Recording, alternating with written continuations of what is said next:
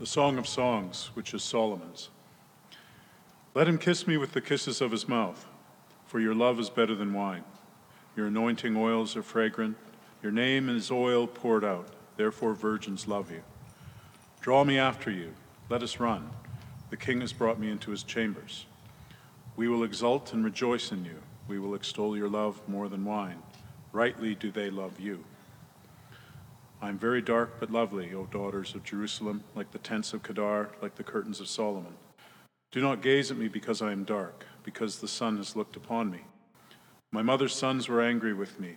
They made me keeper of the vineyards, but my own vineyard I have not kept. Tell me, you whom my soul loves, where you pasture your flock, where you make it lie down at noon. For why should I be like one who veils herself besides the flocks of your companions? So I realized that we left off a few verses there. I neglected to tell our bulletin maker that I'm actually going up to verse 14. We changed some of the reading. So if you happen to have a copy of the scriptures on your phone or the paper copy or whatever, you might want to turn there because we are going to reference verses 8 through 14 as well. That wasn't Russ's fault. It's my fault. My apologies for that. Well, this week at my house, one day, I was puttering around the kitchen before my children came down for breakfast, and a podcast I'd been listening to had just finished, and I decided I'm going to turn on the Song of Songs playlist on Spotify, where these people read the Bible to you or whatever. So I've made a playlist, and I've been listening to it to get ready for this series. So I put it on, and no sooner had the playlist started than my kids come, thundering down the stairs. I don't know if your kids thunder downstairs, but that's what happens in my house. And as they come into the kitchen, a woman's voice was reading verse 2. Let him kiss me with the kisses of his mouth. And I felt like I froze. I felt like I'd been caught, listening to something or looking at something kind of racy. And I instinctively went to turn it off, thinking, oh, this sort of thing is unfit, for the ears of children. Now think about how interesting that is.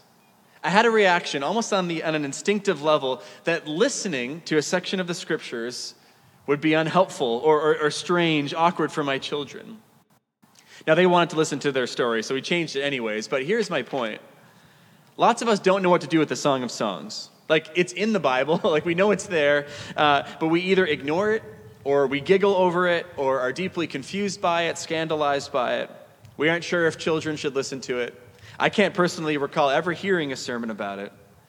And so that's kind of going on over here, but then over here we have a culture and a world that's increasingly sexualized in just about every way. Porn continues unabated. Discussions of gender and sexuality, they're happening at younger and younger ages. Hookup culture, like the whole thing, every little piece, it's bewildering. And I think it's incredibly challenging now if you're a single person hoping to be married, or if you're a married person trying to cultivate a healthy relationship with your spouse. We have these two worlds that are starkly different.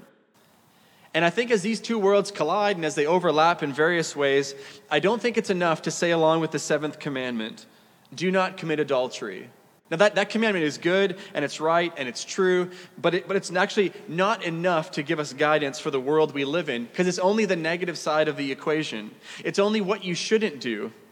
Where's the positive side? What should we do? What could we do? Well, that's where we enter the confusing world of a Song of Songs, where it's God's wisdom for us on all these issues.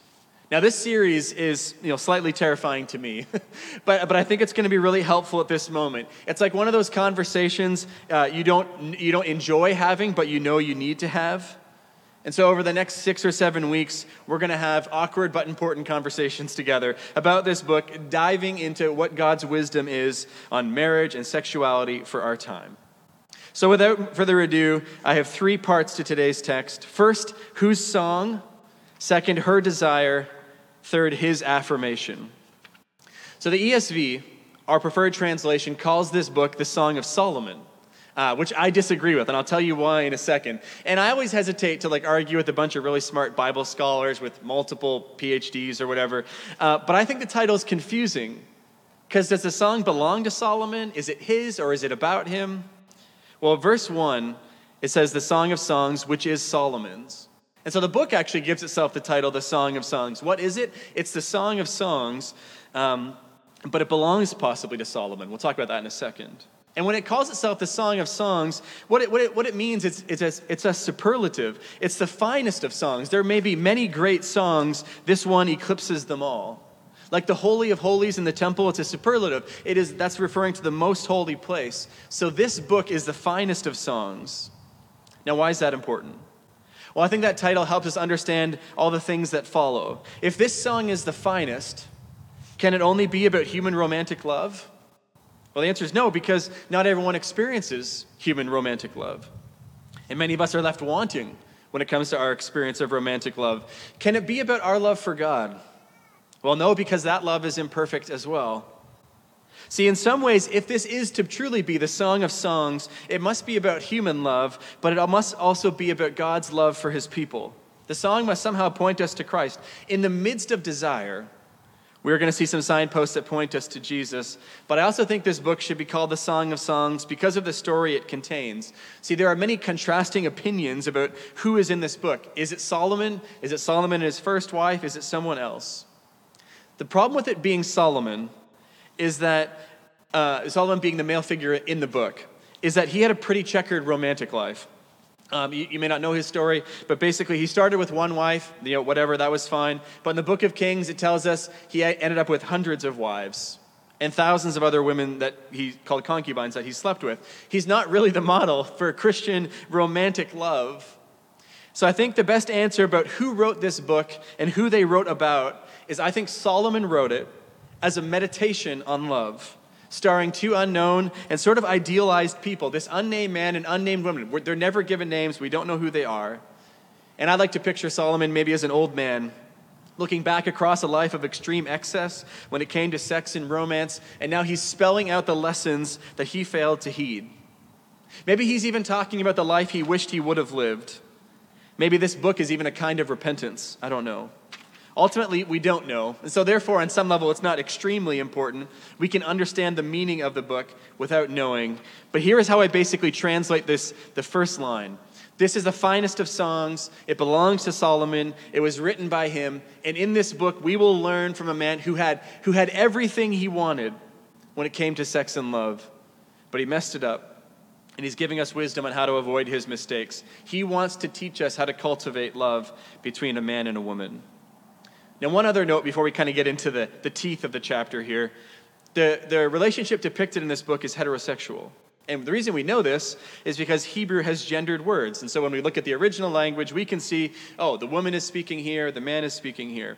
And it's clear that their attraction, their interest, their desire is for one person of the opposite sex.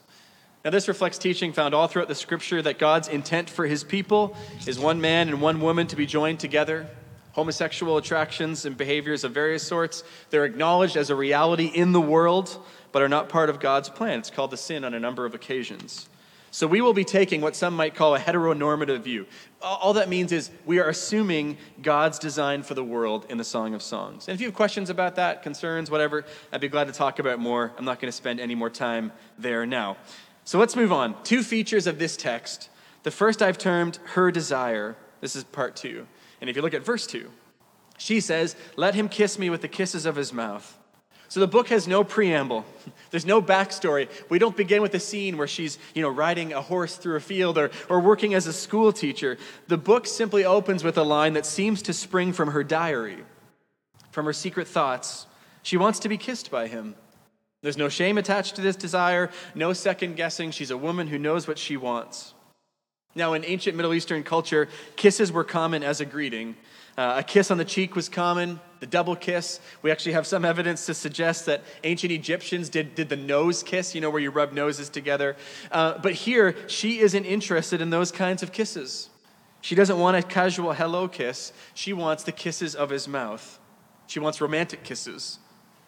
This is an expression of desire. She wants something from him, and really, she wants him.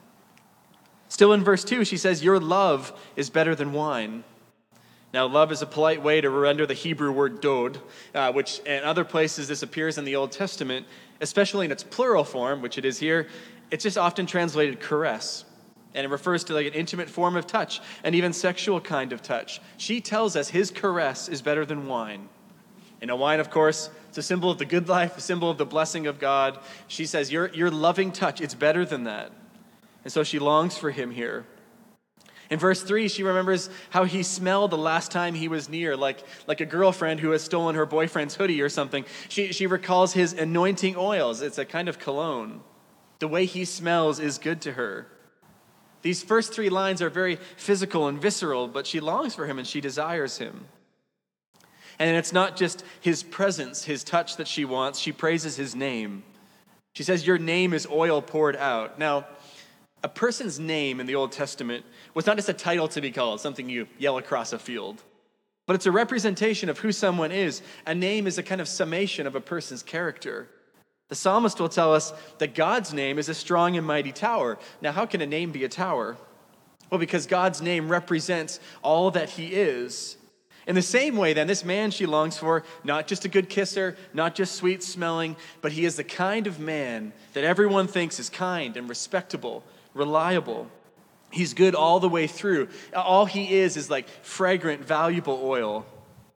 And then she says, look, all the virgins love him. All the other young women who are also looking for a spouse love him. He's a good catch. You know, sometimes a person will fall in love with someone else, and everyone else kind of on the sidelines is like, I don't really get it. You know, I'm kind of confused. You know, what does he see in her? What does she see in him? That's not the case with this man. She loves him, and everyone else is like, yep, I get it. I understand why she does. And then in verse 4, she makes a direct request of her beloved. She says, draw me after you, let us run. And then there's maybe a change of scene or something, possibly indicating her desire to join him in his private chambers, maybe remembering a time they'd spent together. It's kind of hard to say. But what it's clear in these first 4 verses is that she desires him and is unafraid to say it. She wants him for who she is. She enjoys him physically. She wants to run away with him. In Charlotte Bronte's classic novel, Jane Eyre, there's a famous line that goes like this: "Reader, I married him." And it's sort of, it comes after this culmination of a long romance, and there's a difficult history, but that line sets Jane on a new path. She realized that her beloved, Lord Rochester, even though he was blind and kind of a shadow of his former self, that her heart was with him. Her emotional home was with him. She wanted to be with him. And that's the picture we get of the unnamed woman, that she desires her beloved in every way. She can't wait to tell the rest of us, reader, I married him. As I said in my introduction, often when it comes to romance, desire, sex in the church, we instinctively think of all the thou shalt nots. But what do we have here? We've got some thou shalls. Thou shalt. Her desire for her beloved is celebrated. The others who come in partway through verse 4, they exalt, they rejoice with her in her love, her romantic desire. It's good and it's right. You know, in a dating relationship and in marriage, desire for each other should be part of the equation. You're not just assembling a sports team. You're like, I need someone to play point guard. You know, you're not just building a business. You're looking for a lifelong spouse. And so it's good and it's right, it's proper to have and to cultivate desire for each other. That's how God created us to be. He created us to desire each other, to feel want for another person. That desire was not a result of the fall. It's part of creation. It helps bind us to each other. Yet in some of the books I've read, some of the conversations I've had, it's clear that at times churches and pastors and other Christian influencers or writers or whatever, they have discouraged men and women from expressing their desire. Somehow in the desire to promote sexual ethics, we've told people, stuff that desire down. It's dangerous. You can't trust it. I think some women have been given the message that men are out of control, and so they need to be the one in the relationship to cool things off. But the Song of Songs starts with the desire of the woman. We don't actually hear from the man until later on. A woman is created by God with her own desires, and it's a mutual responsibility not to awaken love until it's time. But guess what? When the time is right, when marriage is on the horizon, which it is in the Song of Songs, desire should be allowed to awaken, to take root, and to bloom. Again, I've noticed a pattern in counseling Christian couples that it is sometimes the case that for so long young Christian couples have tried to turn off their desires, to ignore them, to push them away, that sometimes when you get married, it's hard to turn them back on. Some of us feel like we have a hard wiring that tells us these desires are dangerous or sinful, even if you're already married. I mean, if you are married, think of it this way. Could you speak as this woman does? You don't have to use her words. Maybe your husband doesn't use anointing oils. That's fine. Can you articulate your desire for the one you love? And look, of course, in the scriptures, lust is commanded against, sex outside of marriage commanded against. But this woman is not expressing her desire for men at large. She's expressing her desire for a specific man. Love is awakening, and it's right and good. Now, part 3, his affirmation. After the others rejoice in her love, the woman continues to speak in verse 5. She says, I'm very dark but lovely, O daughters of Jerusalem, like the tents of Kedar, like the curtains of Solomon. Now, what's she saying? Well, the word in Hebrew for dark is the word for black, yet most scholars, or nearly all scholars, do not think this is a racial comment, an ethnic comment, but a social one. And if you look further at verse 6, she speaks about being forced by her brothers, or maybe her stepbrothers, the sons of her mother, to work outdoors. And she says, the sun has looked long upon me. So try to get into this. If the woman were Middle Eastern, which is 99% likely or whatever, long hours in the sun would have turned her olive-colored skin quite dark. Now, in our culture, tanned skin, it's usually seen as desirable and healthy. It means you are outdoorsy. Not so in that culture. Those who were most tanned, those who had the darkest skin, were traditionally the poorest. Those who were being forced to work in the fields or vineyards. Dark skin, tanned skin, was a mark of low social status, not beauty, not health. So what's going on here? Well, the woman on one hand is sort of confident. She refers to herself as lovely. But she's also a little bit self-conscious about the way she looks. She compares herself to the tents of Kedar, which I'm sure you're all aware of. No. They're Bedouin tents, which are made of this very dark, very coarse material. And the curtains of Solomon, the same thing, were very, very dark, almost black. She worries about her appearance, even though she considers herself lovely. And interestingly, she's actually speaking to the daughters of Jerusalem. She's kind of talking to the city girls, asking them not to stare at her. Maybe she's felt their eyes upon her, as she's likely a peasant girl from the countryside. And more to this point, she says, I've been working in the vineyard, but my own vineyard I have not kept. And it's kind of a play on words. In the first sentence, she refers to an actual vineyard. She's been cultivating grapes or whatever. But in the second, she's using vineyard as a metaphor for her own body and appearance. And she acknowledges she hasn't had the time or energy or possibly ability to take care of herself as she'd like.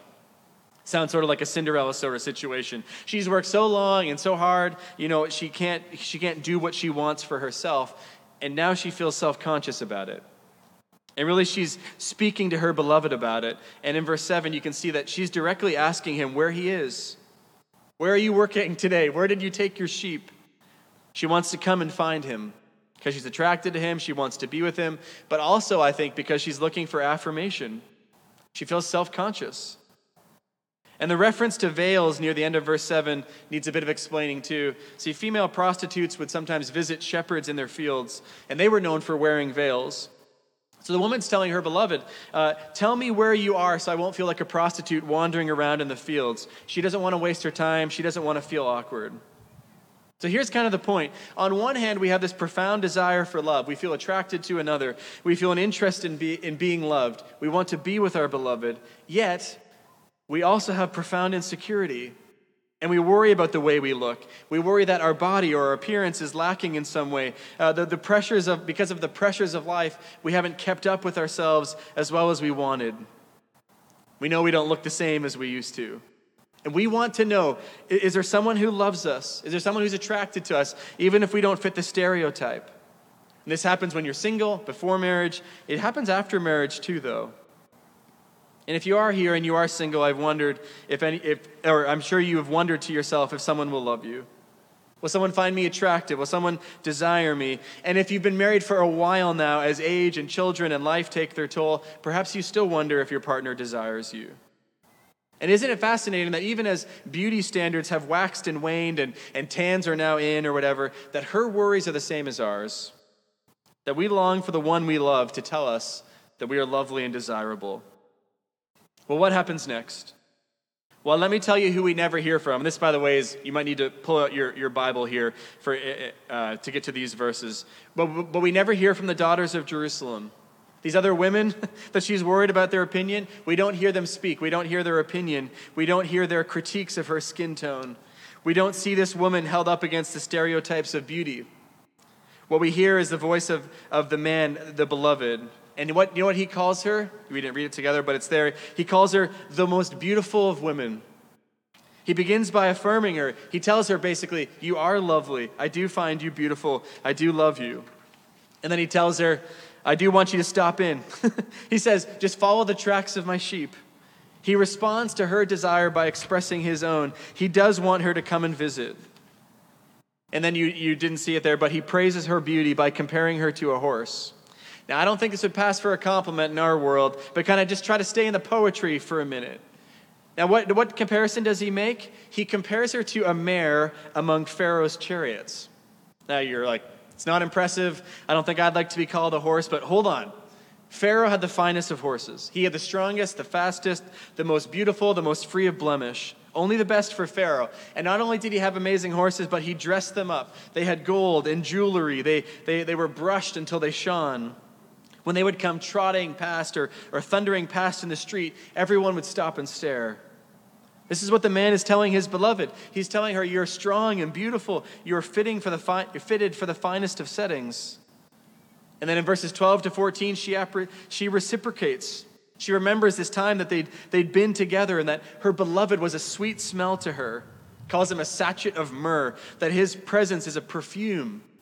It lights up a room. She says, too, she calls him basically a bouquet of flowers from this place called En-Gedi, which is this oasis by the Red Sea. And so it's this mutual expression. They go back and forth of expressing admiration and love for each other. Now, what you're going to find out is that Song of Songs isn't going to be a great place for you to find compliments for your beloved. This isn't going to be a helpful book for your own personal content. You know, women aren't going to often be being compared to horses. Men, it's like, I'm not really thrilled about being called a bouquet of flowers or whatever. But what I want you to see is they are reassuring her he is reassuring her of her beauty and her radiance, her place in his world. And she is reassuring him of how much she loves to be with him, how wonderful he is to her. Now let's recap what's happened. She expressed her desire. She expressed her insecurity, her desire to be loved. And what happened? The voice of her beloved reassured her. Who cares what the girls in Jerusalem think? I love you. Who cares what the other men think? I find you beautiful. Who cares what color your skin is? I love you. And she says the same. And I think I'd point out at this point that the Song of Songs would invite single people as they look for a partner, as they look for a spouse, to look beyond the stereotypes of beauty or an achievement. This man's not concerned with her work as a peasant. It's like, oh, you're working for minimum wage in the fields or whatever. That's not a big deal. He's not concerned about the color of her skin. He's attracted to her. And look, beauty and beauty standards will change. You may differ from what the daughters of Ottawa think is beautiful, but don't rule anyone out. What some have found is that their desires changed once they met their future spouse. But see also the importance of mutual assurance or mutual reassurance of desire and love. We're all fools when it comes to love. And we often need our beloved to remind us of their love for us and us them. This may come easy in the early days, but I would remind those of us who've been married for a few years or a few decades of its continuing importance. You don't need to write poetry. I mean, you might, but a healthy marriage is going to contain generous servings of admiration, reassurances of love. Now, I do have an important question, and we're wrapping up. I know it's chilly out here. What if, right now, you wonder to yourself, what if I never find love? What if I come to the end of my life, and I look back and I realize I've searched for love, and I've risked for love, and I've fought for love, but love was always unrequited? Or what if you're wondering to yourself, I found some love, but it never really scratched the itch? And my marriage was disappointing in some way. The desire I had for my spouse, it was either kind of fleeting or it was quenched by a flood of disappointment. Perhaps you just have some lingering question about love. What I would tell you is all human love and all human romantic love, though it's good and it's celebrated as we've been speaking about this morning, ultimately it can only be a signpost.